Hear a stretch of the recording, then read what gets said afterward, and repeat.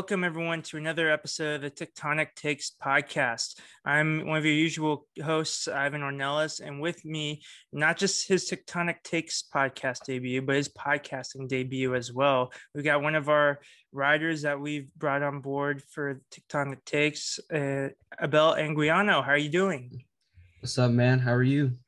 I'm doing well, thank you. Tell us a little bit about yourself and a little bit about what you do, writing, and anything else about your affiliation with San Jose Earthquakes.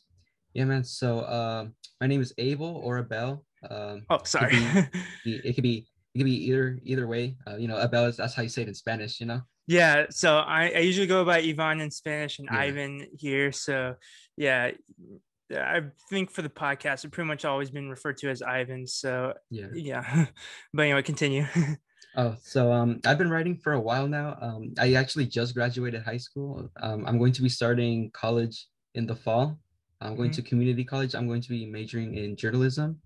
mhm. Um, yeah, I've been following the earthquake since I want to say like 2014, Okay, that's pretty good. 2015. Yeah. Mhm. Because my main team is Chivas. Yeah, there we go. My parents are Mexican, so that's usually what I would watch. But I think the first time that I watched the Earthquakes was when they played Orlando City and Kaká was in the team.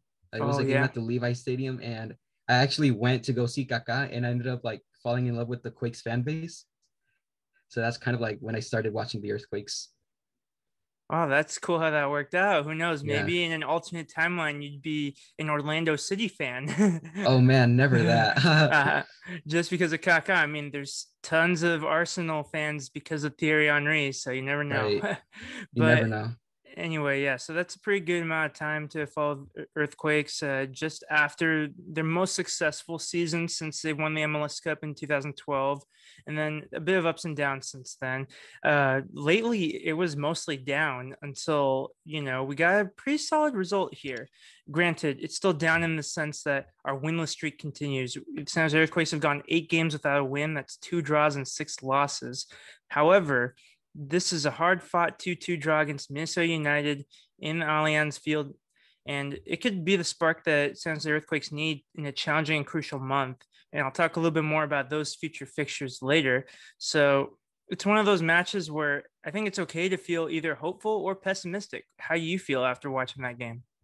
Uh, you kind of like how you said, you can either feel hopeful or pessimistic.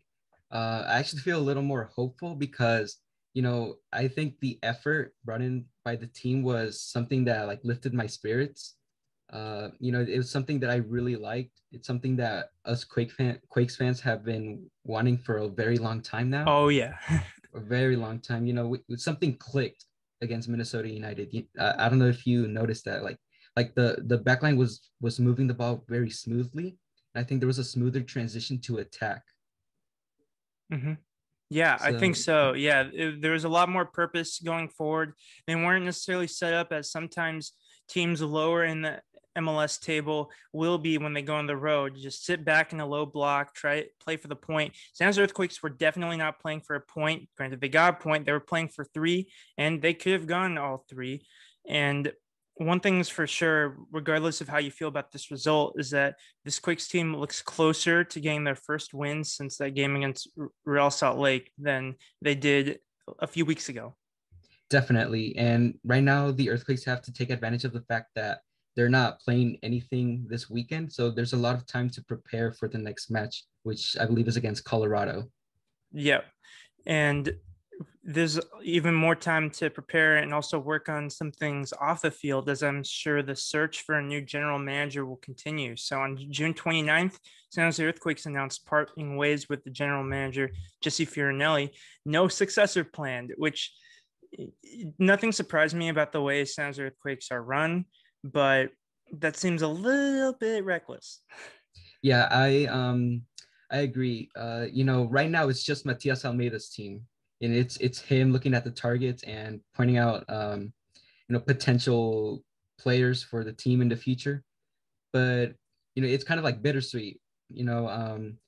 Right now it's just Matias Almeida's team, and I know a lot of people would like uh just for Matias Almeida to make the decisions because they trust him more than anyone. but at the same time, it would be nice to have a second opinion on things. Yeah, I agree. I think this is just becoming a situation where someone had to take the fall, and it was also the case where if you could take the shot at any number of people. You could blame Almeida, you could blame Fisher, you can blame Fiornelli, you can blame all of them. And if you make the right decision, then it's going to be a positive change. Make the wrong decision, it could set you back further. It's rarely the case where you get rid of someone and then they make such a sweeping change of fortune. Like the exception would have been just recently how Toronto FC, they fired Chris Armas and then they really took it to New England Revolution, the top team in the Eastern Conference, and then they were just out of the gate scoring goals left and right. And no one was left wondering whether or not Chris Armas was the problem. The answer was yes, but it's going to take a bit more to change, and it's going to take a systemic change. You can switch the personnel, but if the same policy and philosophy is being put on these people to operate in the way that they have for the last several years, then we're going to be in the same position where the Quakes will be good for a time, but it'll never be sustained. Right. And like you said, this has to do with like a systemic change. I think the Quakes can benefit from getting like a very ambitious general manager, but not so ambitious that we're just buying players left and right. Right. We'd have to get someone who's, just the right balance. And, I feel like Jesse Fioranelli, like he had to adapt to a lower level league because, he came from being with the top clubs in Italy, Lazio and Roma. Yeah, And, that's quite a different situation. Yeah, and now you're coming to the United States where, soccer is a completely different level. And the expectations are different. There's no promotion or relegation. Right. So you're looking for different elements every time. And, regardless of whether it's a higher level or a lower level, if you're adapting to something different, that's going to take a lot of time and it's going to take a lot of effort on your part. Right. And it wasn't the prettiest of spells here for Fioranelli. He led the team, or he oversaw the team while they had a 41 win, 67 loss, and 28 draw regular season record. They reached the playoffs in 2 seasons, 2017 and 2020. And you shared some of your thoughts here. You don't believe he gets the credit he deserves, and you pointed out a few fan favorite players they brought in. Yeah, I mentioned like Judson and Vaco, and of course the Mexican players that were recently brought in. When Vaco was playing for the Earthquakes, I actually thought he was one of the best players in MLS. Like I love watching him play. Yeah, at times he was. Yeah. It's just one of those situations where, just like the San Jose Earthquakes himself, unrealized potential. It didn't always work out the way that we expected him to. There are times where he played a little bit more individualistic than team oriented, which kind of contradicts San Jose Earthquakes, more of a team focused mentality rather than having that one star player. Even though we've had star players in the past, and of course Chris Wondolowski certainly qualifies as that. But when he was on his game, he was unbelievable. He was like 90 for Orlando. He was like Carlos Vela for LAFC, but he wasn't able to put it together for more than 2 or 3 games in a row. Yeah, but just watching him play, it brought in a little more, how would I say, just a little bit more joy watching the Earthquakes play because even if Earthquakes fans went to the games expecting to drop points, you at least got a performance from one of our best players. Yeah, and that's part of what brings people to stadiums. It's great if you're playing well and you're getting results, but when you have players that are as skilled as he is in an individual level, that's just another thing to look out for. And then other players you mentioned, like Judson, I talked about him in an article that's yet to be published for MLS Multiplex, and he is an engine with endless gas. Like he does things all over the pitch other than score consistently, but that's not his role. And he is he's a game changer in a way that like he allows other players to attack and express themselves higher up the pitch. Does a lot of dirty work, and sometimes for San Jose Earthquakes, those types of players are the ones we appreciate a bit more because we're not used to a lot of the flashier big names that teams in Florida or New York or Southern California get. But that's just how it goes. And I think it wasn't all failure for Fiorinelli. Of course not. It wasn't obviously successful either. The truth will lie somewhere in the middle, and we'll see in the next coming weeks or so who ends up taking a spot. Yep. Let's talk a little bit about the international football as well as, you know, not just in CONCACAF, but elsewhere. So with the Gold Cup roster, U.S. men's national team, Greg Berhalter selected Jackson Yueill. He saw enough of him in the CONCACAF Nations League where it wasn't his best performance, but he wants to give him another chance. And also, you're not bringing in a lot of the top players like the Pulisics or McKinney's. So he's up there with the experience in terms of, he's seen some minutes at the senior level. He was one of the leaders of the Olympic team. Cade Cowell, unfortunately, wasn't left out, which I'll chalk it up to. He's still very young. He's been in and out of the lineup for San Jose Earthquakes, and the USA have plenty of talent just from MLS alone to choose from for this type of tournament. So it's just a tough break for Cade Cowell, but he'll get his chance again. I think he'll get his chance in the future. He's still very young. Right. So I'm not going to lose too much sleep over that. And U.S. men's national team's loss, of course, the San Jose Earthquakes gain. It would have been tough to be without both of them. So, it's nice to have at least one of them. And despite Marcos Lopez having a decent tournament with Peru, Peru made it to the semifinals of the Copa America. He did get injured again, so that's unfortunate. That's just the one thing holding Marcos Lopez back, is if he can stay healthy for a consistent amount of time, he can excel for club and country. Yeah, I agree. And it's good that he's, gaining like a international reputation now. Right. And not just with Quakes fans. So it's good for San Jose Earthquakes as a brand as well. Hopefully that like expands the team in all aspects. Right, and we saw it throughout the tournaments this summer that in Europe and South America, at least the mid to lower tier nations aren't shying away from MLS players, that they know the quality that they bring. It's unrealistic to expect, say, Jonathan Bond, the English goalkeeper from LA Galaxy, to be called up for England. But it's for other nations, like they're looking far and wide for players, and they're not overlooking MLS, which is always good. And that's a good sign for players that are considering transferring to MLS in the future.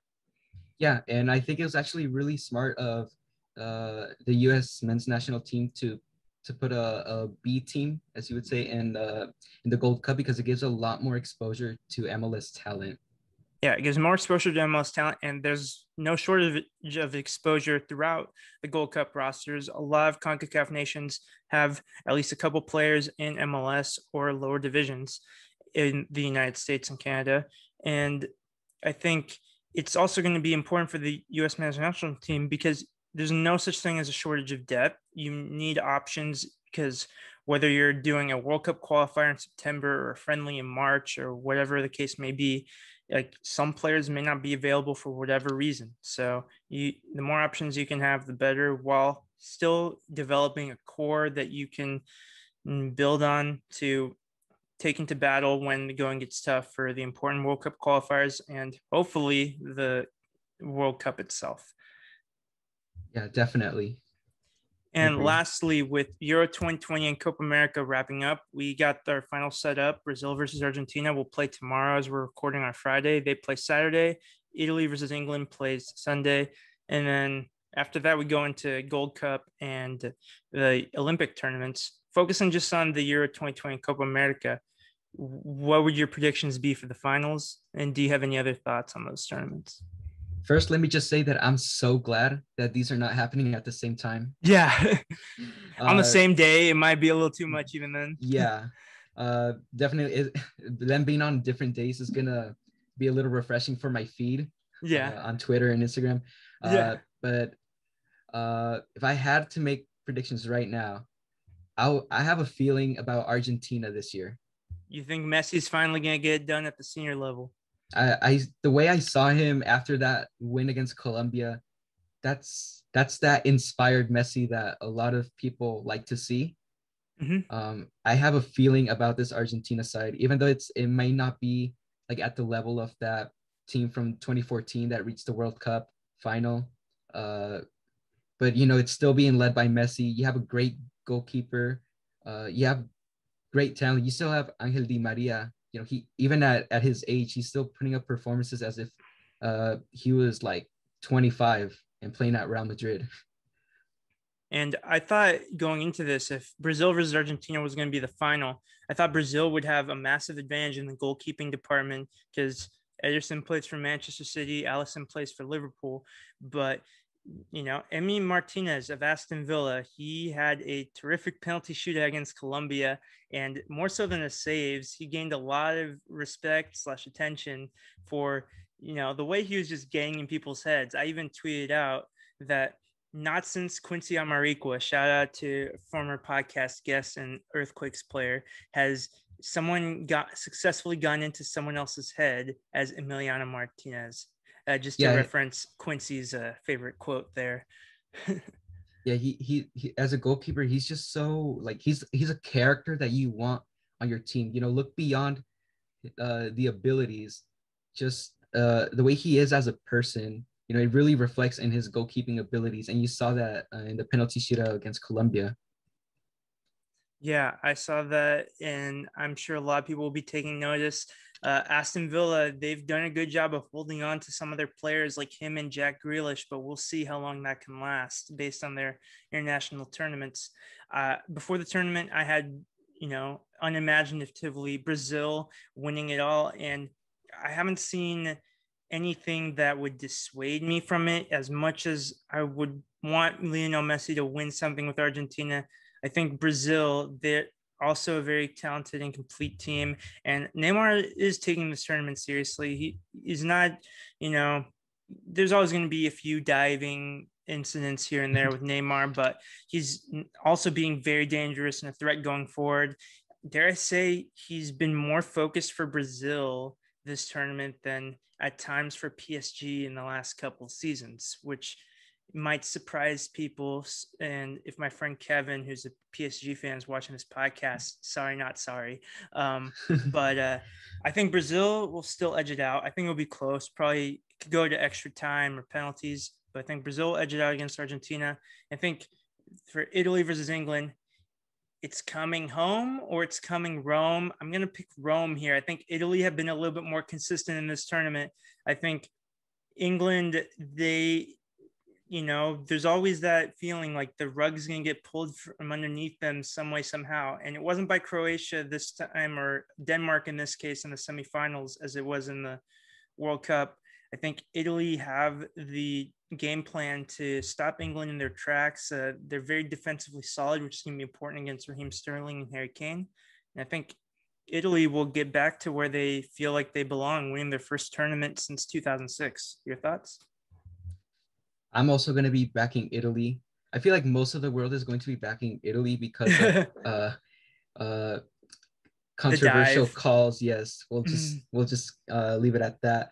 But you know, also just England. I'm a big critic of Gareth Southgate. Oh, really? Um, Even I still? still one thing I do admire is his flexibility. Mm-hmm. Because we saw his lineups completely change from one match day to the other. You know, and against Germany, he used a line of three, and it worked somehow.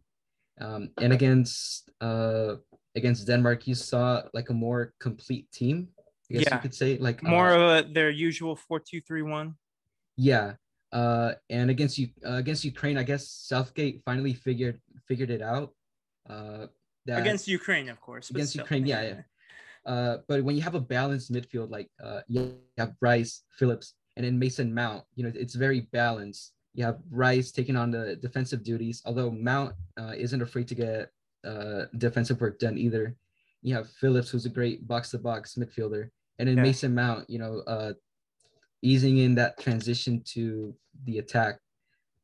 If England were to play like that the entire tournament, then I would favor them by a little more. But to me, just the way that Italy has been, very strong defensively, and just that passion that we see from them, I feel like they're gonna take it. Right. And there's no denying England, of course, they've made good use of having their home stadium for much of this tournament in Wembley. They're undefeated in this tournament, and they played mostly in Wembley, barring that one game in Rome against Ukraine.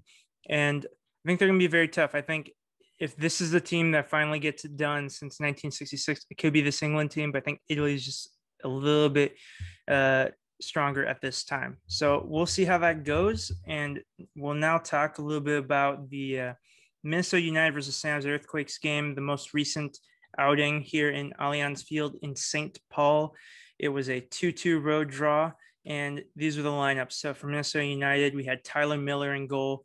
We had fresh from the Euros, Jukka Raitala, Michael Boxall, Bakaya Dibasi, Chase Gasper as their back line. And they had a front six, and then their midfield four. The wingers were Nico Hansen and Franco Fragapan, and Will Trapp and Hassan Dotson in the center, with Adrian Huno and Emmanuel Reynoso as their forwards, both of them DPs.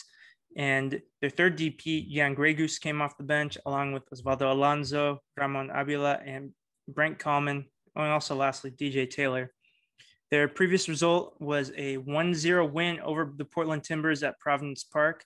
The changes for that game, the only major change was Malagasy, that's from Madagascar, right back Roman Metanir was still pending his U.S. green card paperwork. He returned home to France where his family's at, but he hasn't been able to return to the country yet. So Jukka Raitala is back in filling for that spot.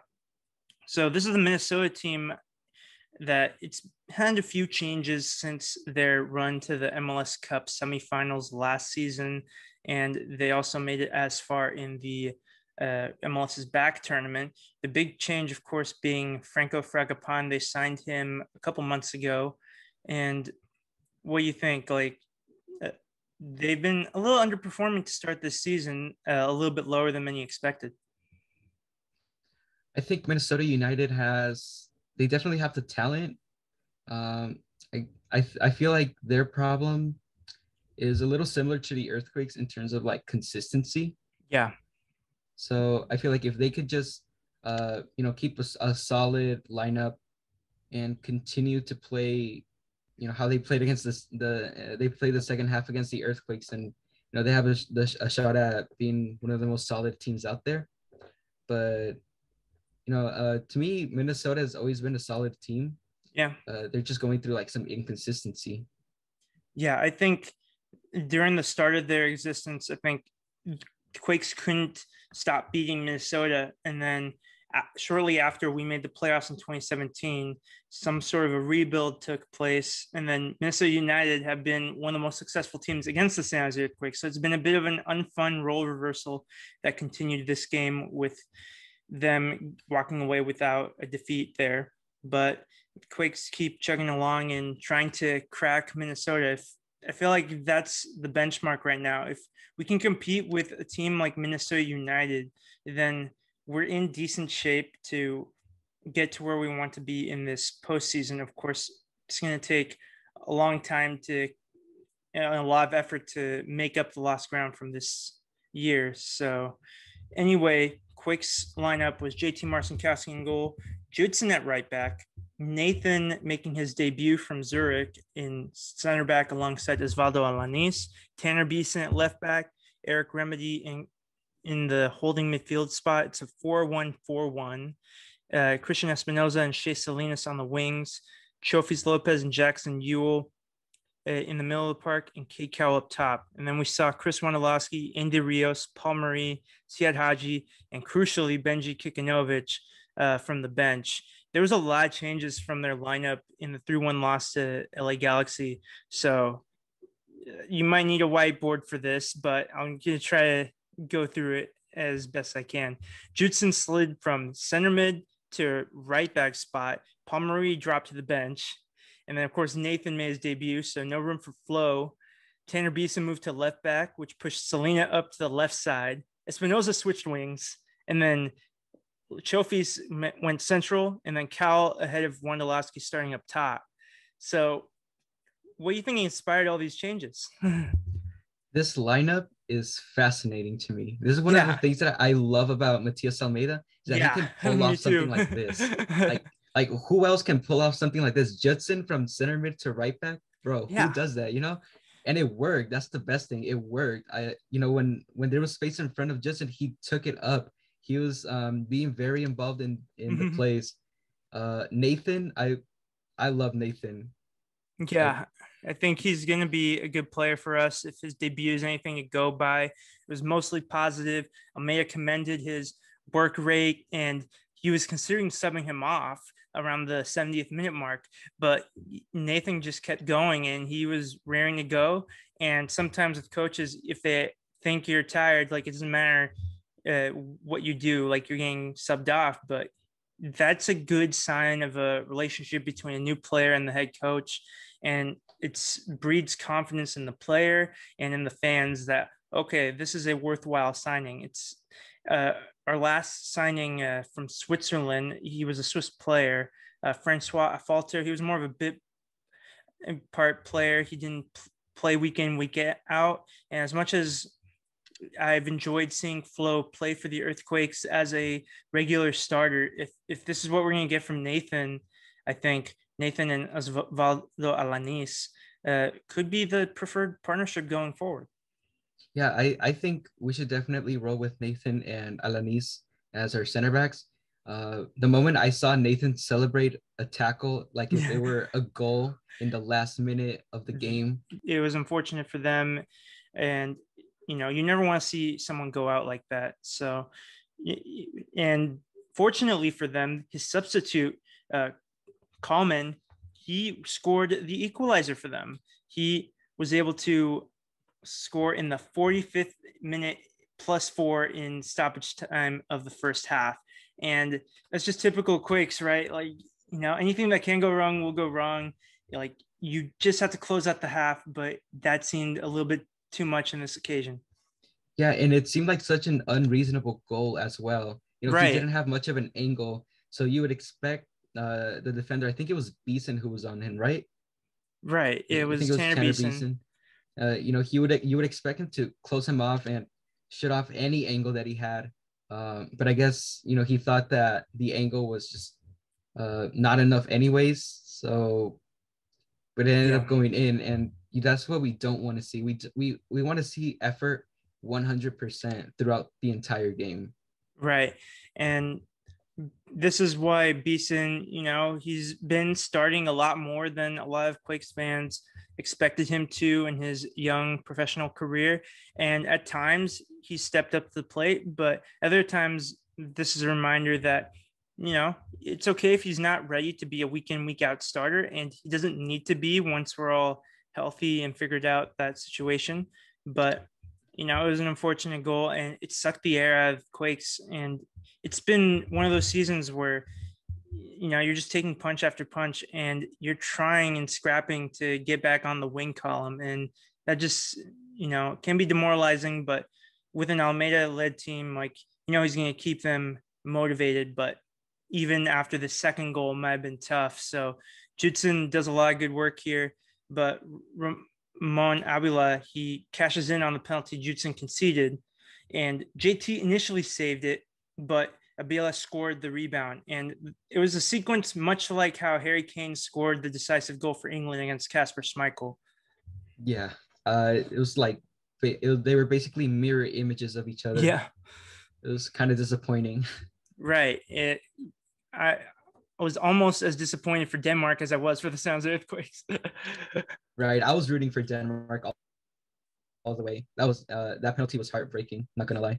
Yeah, and both the goals here coming from the substitutions. So Adrian Heath pushing the right buttons, even if one of those substitutions was forced from an injury, to get Minnesota in a position where they could take all 3 points and start to get themselves where they want to be in the table. Like, they don't want to be slumming it down here.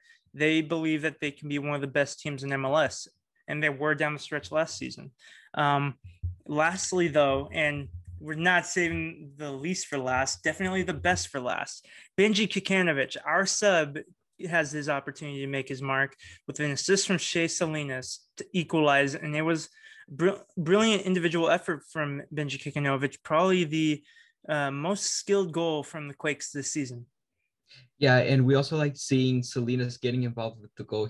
I think Salinas has been one of our most consistent players, and it's great seeing him connect with Benji. It's like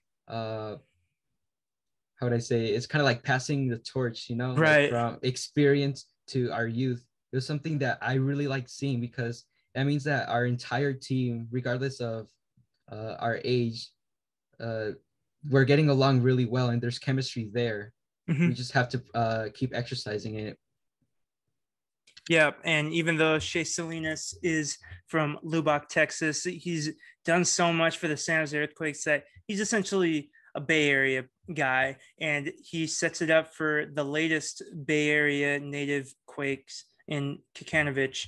And being a striker and being from the Bay Area, that tended to work out well with Chris Wondolowski. So we're not going to get too far ahead of ourselves, but Kikanovic definitely earned man of the match for this game, I think, because that was a crucial involvement and it showed what he can do. He stepped up in a big moment, which is not easy to do in your first season. It was a very poetic moment, in my opinion. Yeah, and it was the antithesis of most goals we're accustomed to. When you think of a Quakes goal, you go down the list, it's like, okay, they probably score from a set piece or maybe from a counterattack or some other scrappy Hail Mary situation that Wondo cashed in a large percentage of his all-time goals tally from. But this kind of goal is pretty nice. In terms of skill, like the closest comparison, and this goal is probably better, to be honest, but it's still a nice goal. It reminded me of Shea Salinas' winner against Vancouver Whitecaps last year in MLS's back. Yeah, it was like a good individual effort. That was a really good game. But yeah, it's good that we are seeing Benji and Salinas working together, and Salinas using his experience. It's in this game it was reflective of the things that he's done in the past. Yep, and Minnesota United will probably have a bitter taste in their mouth from that result there, but it's still a long MLS season. Like, teams are playing anywhere from like 11 to 13 games at this point, somewhere along those lines off the top of my head. And that means there's still 20 odd more games to go, but still we're starting to feel it. We're like, tables are starting to form into the shape that we expect it to be for the remainder of the season. There's still a lot of movement possible, but getting points on the road is essential, and that's what the Quakes did. You just got to find a way to get 3 points soon. Mm-hmm. Yep. It was quite literally a point to prove that the Quakes aren't a dumpster fire, which is great to know. We love that. Yeah. And lastly, do you have any other thoughts on the game? Do you have another player you want to nominate for man of the match, or you just going to go with Benji? And we can go with Benji, but I also like Judson in the first half. Yeah, he was Judson in the first half. He was a great contributor in the first half. He had a shot in the first half, and Judson doesn't do the best shooting, so when he has a good shot, it's something that sticks in my mind. We're like, oh wow, Judson, look at you, you're having a pretty complete performance this game. Yep. It didn't quite follow up in the second half, but Judson remains one of this team's most important players without doubt. Yeah, I agree. Fantasy League update. Abel, do you play MLS Fantasy? I actually don't. Well, we'll get you into it next season.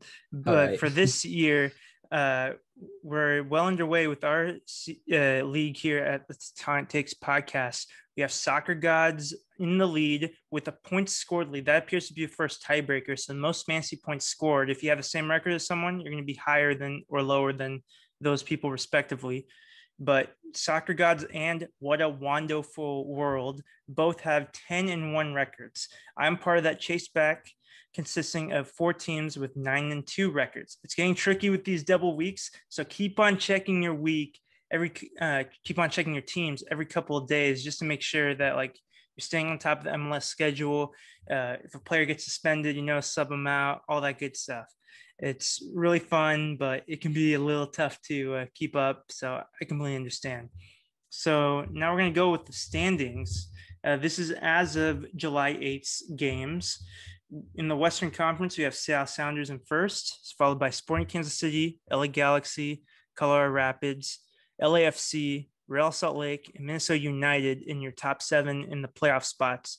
So that point that Minnesota United earned from San Jose Earthquakes is keeping them ahead of 8th place Houston Dynamo on goal difference. And then behind Houston Dynamo, we have Portland Timbers and Austin with 13 points each.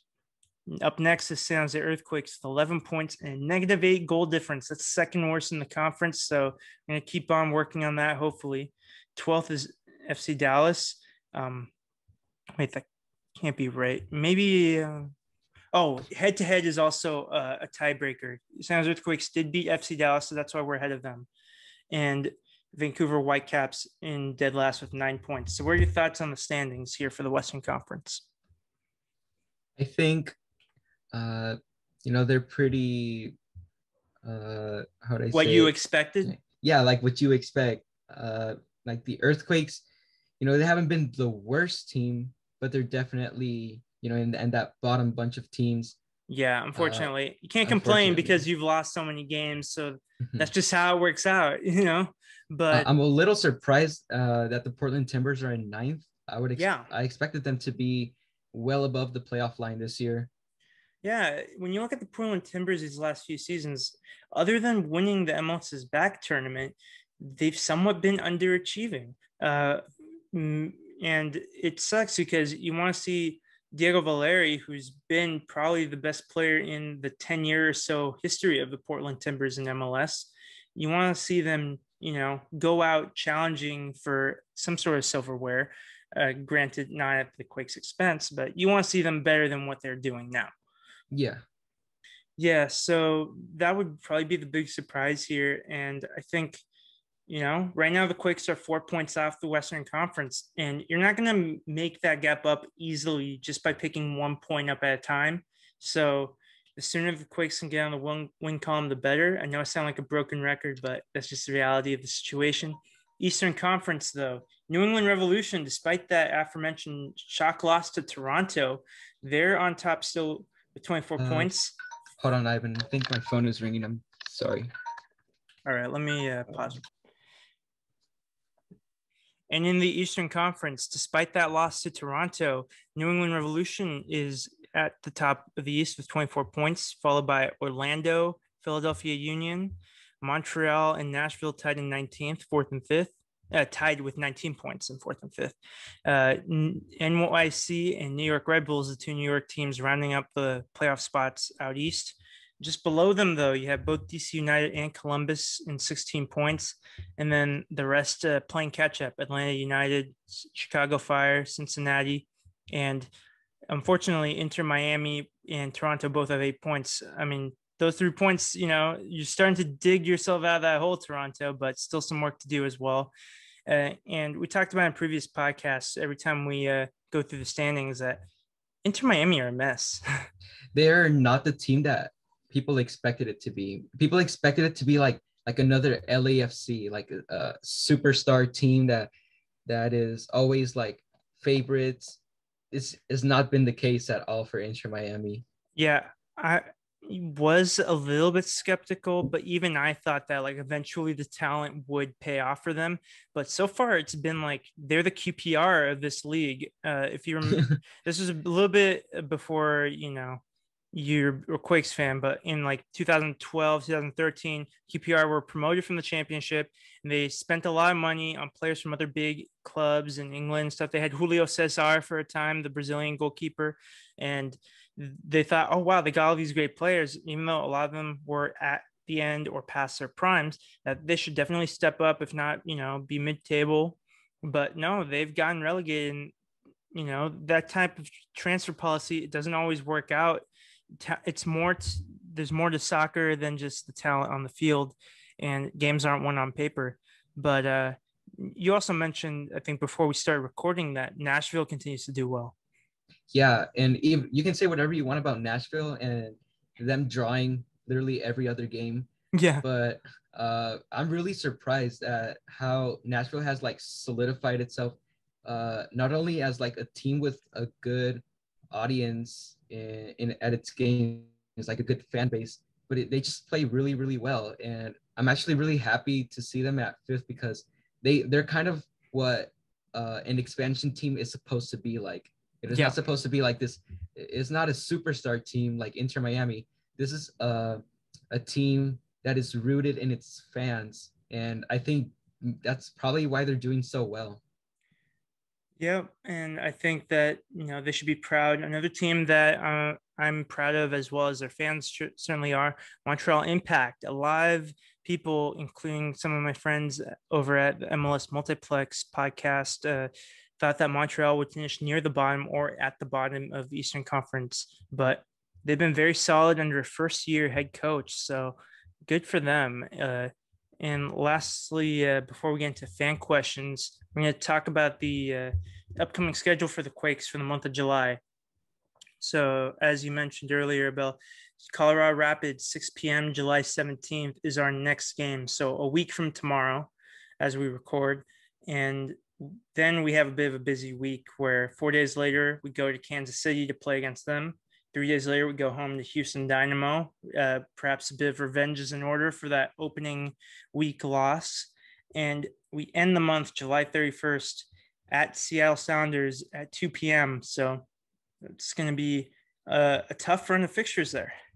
Yeah, and I think this is going to be like the ultimate test for Matias Almeida in terms of like the team depth and his flexibility. Uh, we're gonna see just how much creativity he has. Because we're facing off against very different teams. So we're gonna see if what we saw against Minnesota can transfer into our games against Colorado, Kansas, and Seattle. Yep, and Dynamo and Kansas City are two teams that have beaten the Quakes already this season. Rapids and Sounders had heavy victories over the Quakes last season. So this is not just revenge. This is a measuring stick to see how much, if at all, this team truly has improved. Yeah. All right. So now we get into some fan questions. Thank you to all our fans who submitted questions, whether it be from Facebook, Instagram, Twitter, or Discord. There's so many ways to be involved with the Tectonic Takes podcast. So I encourage you to follow us on all those platforms, and you'll be able to send us questions fairly easily. We'll start with Nico Gonzalez. Do you think we should be giving Benji more playing time at the risk of Wando playing less? Wando's age is showing we have really nothing to lose as Kate continues to develop. So for me, I think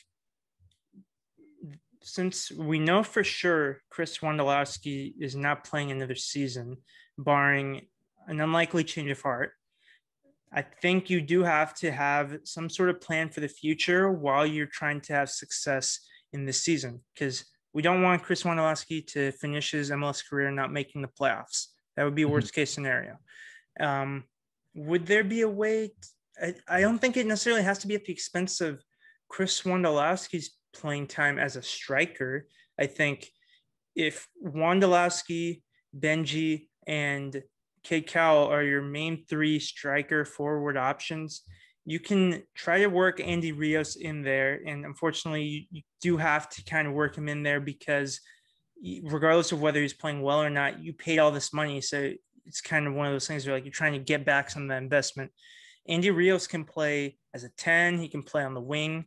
So that'd be how I'd manage the situation. Do you think of another idea? I mean, pretty similar to what you think. It's now or never for Benji because it's going to be pretty hard to adapt to a team where you have to be like the starter or the second option. So I think like a rotation with Wando, Cade, and Benji, it would definitely work. Yeah. The Yeah. Quakes, you know, even if you were to play one of those three players like every single game, even though Wondolowski is a guaranteed goal at his best, it's not likely you're going to be challenging for the Golden Boot, which is fine. That's not the goal here. You want to Mhm. have the best possible team, best possible combination. And maybe you need that 1, 2, 3 punch that all of them have been able to offer this season. Yeah, I agree. All right. So I'll let you tackle this next one from Onik Rusinov. What do you think of the impact made by the young players? Do they deserve more playing time? I think the impact has been satisfactory Mm-hmm. from what we've seen from Cade Cowell. He's our top scorer, and he's also like tied for top assister for us, I believe, at 3. Uh, so yeah, I totally deserve that they're getting. They deserve more playing time. It comes back to like what we were talking about, like rotations and uh, letting the young players be like the third string options as we are getting ready to transition into a new era. With players reaching like retirement age. I mean, I guess we could see more playing time from, Benji, uh, and we would also like to see some movement in the academy. Uh, but I feel like the impact has been fine so far. Yep, I think so too. I think you have Cade Cowell being like the main star of this new generation of Quakes players, and rightfully so. But it's not just him. I think Tanner Beeson, his contributions have been important. Like if Tanner Beeson hasn't been able to play overall as well as he has, they'd be very thin at the defensive end of the depth chart. And you have players like Siad Haji, who has been impactful this season, but still working out some kinks in his game as well. And of course, we hope to see more Benji after that game. Next, we have Doug Houston. He asked several questions. I'm going to focus on just two here. Why did Matias take Cade out so early? And will management contact Johnny Moore for the GM position? And even though I am a diehard Quakes fan, I must admit, like, there's a certain point of my Quakes fandom where like it becomes a blank. So I had to look up Johnny Moore, and it appears that he was the San Jose Earthquakes general manager from 2002 to 2003. Yep. And being a Raiders fan and seeing how the John Gruden experience is going, plucking someone who was good at their job from 2002 into this decade isn't always the best decision. So we'll have to see who ends up getting the GM position. But the more important question right now, it was something that I asked myself. Cade Cowell should not have been subbed off at least as early as he was. I think Cade Cowell, he brings energy consistently, and I think it's unfortunate that he rarely plays a full 90, whether he's starting or not. Yeah. In a recent article that I sent to Fabian last night for our early access for our Patreon listeners about Matias Almeida, I wrote about Matias's decisions and why he does the things that he does. I don't really agree with what he did in that Minnesota game, taking Cade out so early, but he sees things that we don't, Right. and that's the bottom line. He sees Yeah. things that we don't, and we can't really argue with that. Yeah. And lastly, from Trevor Wojcik, heard there was going to be finally some movement on a training facility before the whole Jesse thing happens. Wonder that is currently. And to my knowledge, like these sorts of things, like the Quakes personnel, they decide what to let us know when they feel like it. I feel like as far as the training facility goes, that's essentially a key part of any successful MLS team or any successful team in general. So that should be a priority to continue to renovate facilities for a modern soccer club. Have you heard anything on that front? This is news to me. Yeah. I know that there's been a lot of discussion on Twitter about the Earthquakes falling behind in terms of infrastructure. Looking at all these teams create new stadiums like Columbus, Yep. uh, Austin. yeah, Austin. Uh, it's definitely a discussion for the future, for a future episode. Yeah, Uh, it's something we'll look into. but I have not heard anything about a new training facility. Right. So that is a bit reassuring for me because I pride myself in doing like my due research before the podcast. And if I can't find information on something, I hope that's been the case for other people. Yeah, So don't and worry. last, I also had to look up Johnny Moore. yeah. Lastly, we have some questions from Instagram. We do a lot of fun stuff on Twitter, but as well as Instagram. So be sure to check out that one, that account too, if you haven't. All our links will be on our podcast description, so don't worry about being unable to find us. So, unfortunately, though, with Instagram, it appears like we can't see who sent these questions. So, for you Instagram question senders, feel free to DM us with and to claim credit for questions in the future.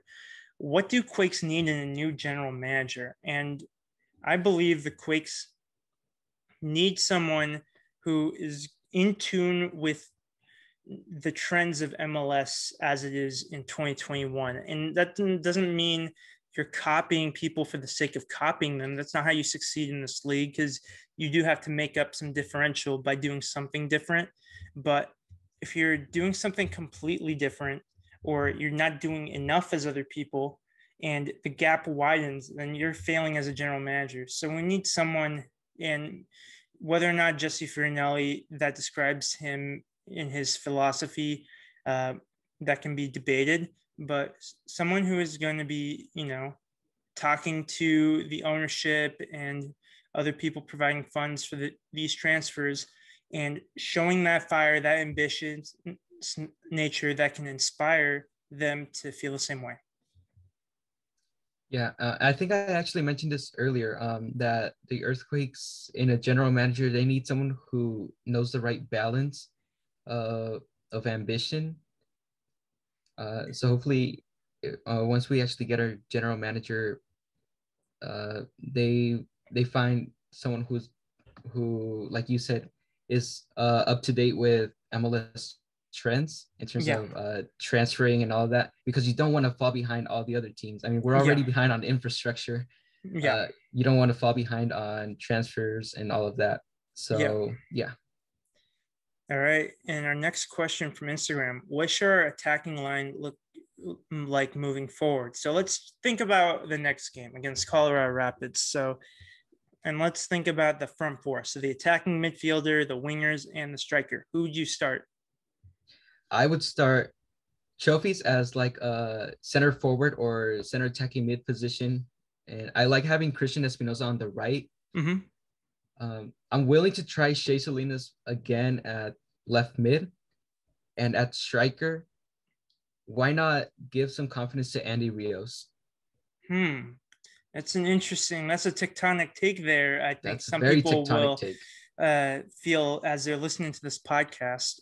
Um, I think what I would do, my policy here, since we're relying in relatively equal amounts right now to Wondolowski, Cowell, and now Kikanovic to provide some of that offensive spark, I want to ride that hot hand. So I want Kikanovic to get a start for the next game. I want Shea Salinas as well. I think, as you mentioned, he's one of their most consistent players this season. I want Espinoza on the right side. And then in attacking midfield, that's a tough one. It could be, I mean, Jackson Ewell could play further up, but he often plays as a center mid, unless Utzon and Remedy are the CDMs and you move Ewell up top. But most likely Ewell's going to be a CM, so I'm not going to include him. Let's give Chofis another chance at the 10. Yeah. I actually really like him leading the attack. Uh, not as a striker, but I feel like the energy is there and the ideas are there. He just has to find a way to get those onto the pitch. Yeah, and we wait and see what Carlos Fierro can do when he gets his next opportunity. I'm trying to remember if he had an injury or something that he hasn't been appearing. That might be the case, but I'm drawing a blank right now. Uh, Unfortunately, my notes are 99% comprehensive. This would be the 1%. Yeah. And another player who didn't get brought up in that last question, and this will be our last fan question from Instagram. And we also have a couple from our writers, including yourself, Abel. We'll get into that. So for the Instagram question, why doesn't Haji play more? And I think this is an example, with all due respect to Haji, why he doesn't play more, why he's probably better off on the bench for the time being, because he needs to improve his decision-making process. And this is something that we saw a little bit with Vaca while he was a Quake, that we see the talent, but you also have to apply it with the right decision-making process, like knowing when to challenge players, knowing when to make the pass, knowing when to take the shot. And I think that's the next step for Haji. Yeah, and it's a problem that you find with a lot of players who have individual abilities Mm-hmm. and players who are very skilled at one-on-ones. Uh, it's just a matter of maturity for me. I would love to see Haji play more. I think he's an incredible talent, but just that level of maturity isn't there yet. You're right. And this was a question that you submitted before, we decided that you were going to be on this podcast as Favi continues to work on some of his stuff in Japan. But you mentioned that the strikerless system with Chofis as a lead in the attack actually works well. Uh, why do you think that's the case? I think that's kind of the case because when Chofis has someone in front of him, I feel like he feels pressure to move forward with him.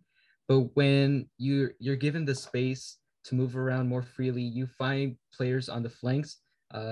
Like you can find Christian Espinosa, and look how that turned out. He Yeah. found Cade Cowell. The ball was in the back of the net. So it's not like exactly a strikerless system because how I mentioned my attacking line moving forward. It doesn't have to be Andy Rios, but if you have like Cade Cowell there, and you have Chofis just kind of like dictating where everyone is going, it brings out his personality, it brings out his creativity, and I feel like that's what the Earthquakes need right now.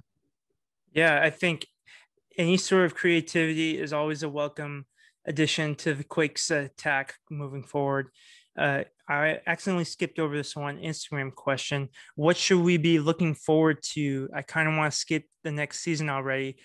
I think while there were some moments of calamity in this game against Minnesota United with the way we conceded those 2 goals, there's a lot of positive signs as well on both ends of the field. So I think you keep watching this season because this, at least for this next month, because they'll tell you what kind of Quakes team this really is and what to expect going forward. If we don't win any of the next 4 games, then I completely understand if you want to check out for a little bit. But I think there's enough to be impressed by this Quakes team and hope that they'll win a game soon. Yeah. Just to answer that question with one word, youth. Yes, we have Cowell, we have Haji, we have like so many young players. That should be enough, honestly. And on the other end of the spectrum, like this is Wondolowski's last season. So as much as it can get ugly at times, like it's going to be worth watching him for as long as we have him. Yeah. And lastly, from another one of our new writers here at the Tectonic Takes, Matt Dobner. JT made a good play on the penalty kick last night. It's great to see him guess right and get a save, although he didn't secure the ball and Ramon Avila was able to cash in on the rebound. I think, every goalkeeper is hard on themselves when they spill a penalty and allow it to be scored, or in a penalty shootout situation, they get a hand on it but can't keep it out. But I think for the positive is that JT Marsikowski is still proving like he is the right man for the job between the sticks. Yeah. And I think we're also at the point, us Earthquakes fans, where anything positive, we like to make a note of it. JT making a good play on the PK, for a team that's really informed, that could be anything. But for us, that's a sign of just having energy for the game and being your mind being in the moment. One team this organization and these players have in spades, mostly the players, like, the organization itself is what it is resilience. And Yeah. that's what JT Marcinkowski showed just by saving that initial penalty. And just from how he's carried himself in this season, it's been tougher on him than he expected. I think he was hoping that he would continue to trend completely upward, but that's not always the case. And for a goalkeeper, he's still pretty young too, so he's got plenty of years ahead of him as well. Yeah, I agree. All right, so thanks to our sponsor, Roughneck Scarves, official scarf supplier to MLS, USL, and US Soccer. Get custom scarves for your group, team, or at roughneckscarves.com. If you're tired of the same old uniforms and cookie cutter templates from Nike and Adidas and want to supply a completely custom kit for your youth club, Sunday league squad, adult, or pro team, Icarus FC can help you create the kit of your dreams at an affordable price. Let them help you design your new custom kit today at icarusfc.com. And as our team at Tectonic Takes continues to grow, the motivation to take Icarus FC up on that offer only grows further and further. Thank you again, Abel, for being able to fill in and join us on this podcast. I look forward to having you again in the future. What are your closing thoughts? The Earthquakes, I feel after this game against Minnesota, we're back on the right track. It's just a matter of how long can we stay on it. Yeah, and I think we'll find out not this Saturday, July 10th, but a week from then when they take on the Colorado Rapids. Go Quakes!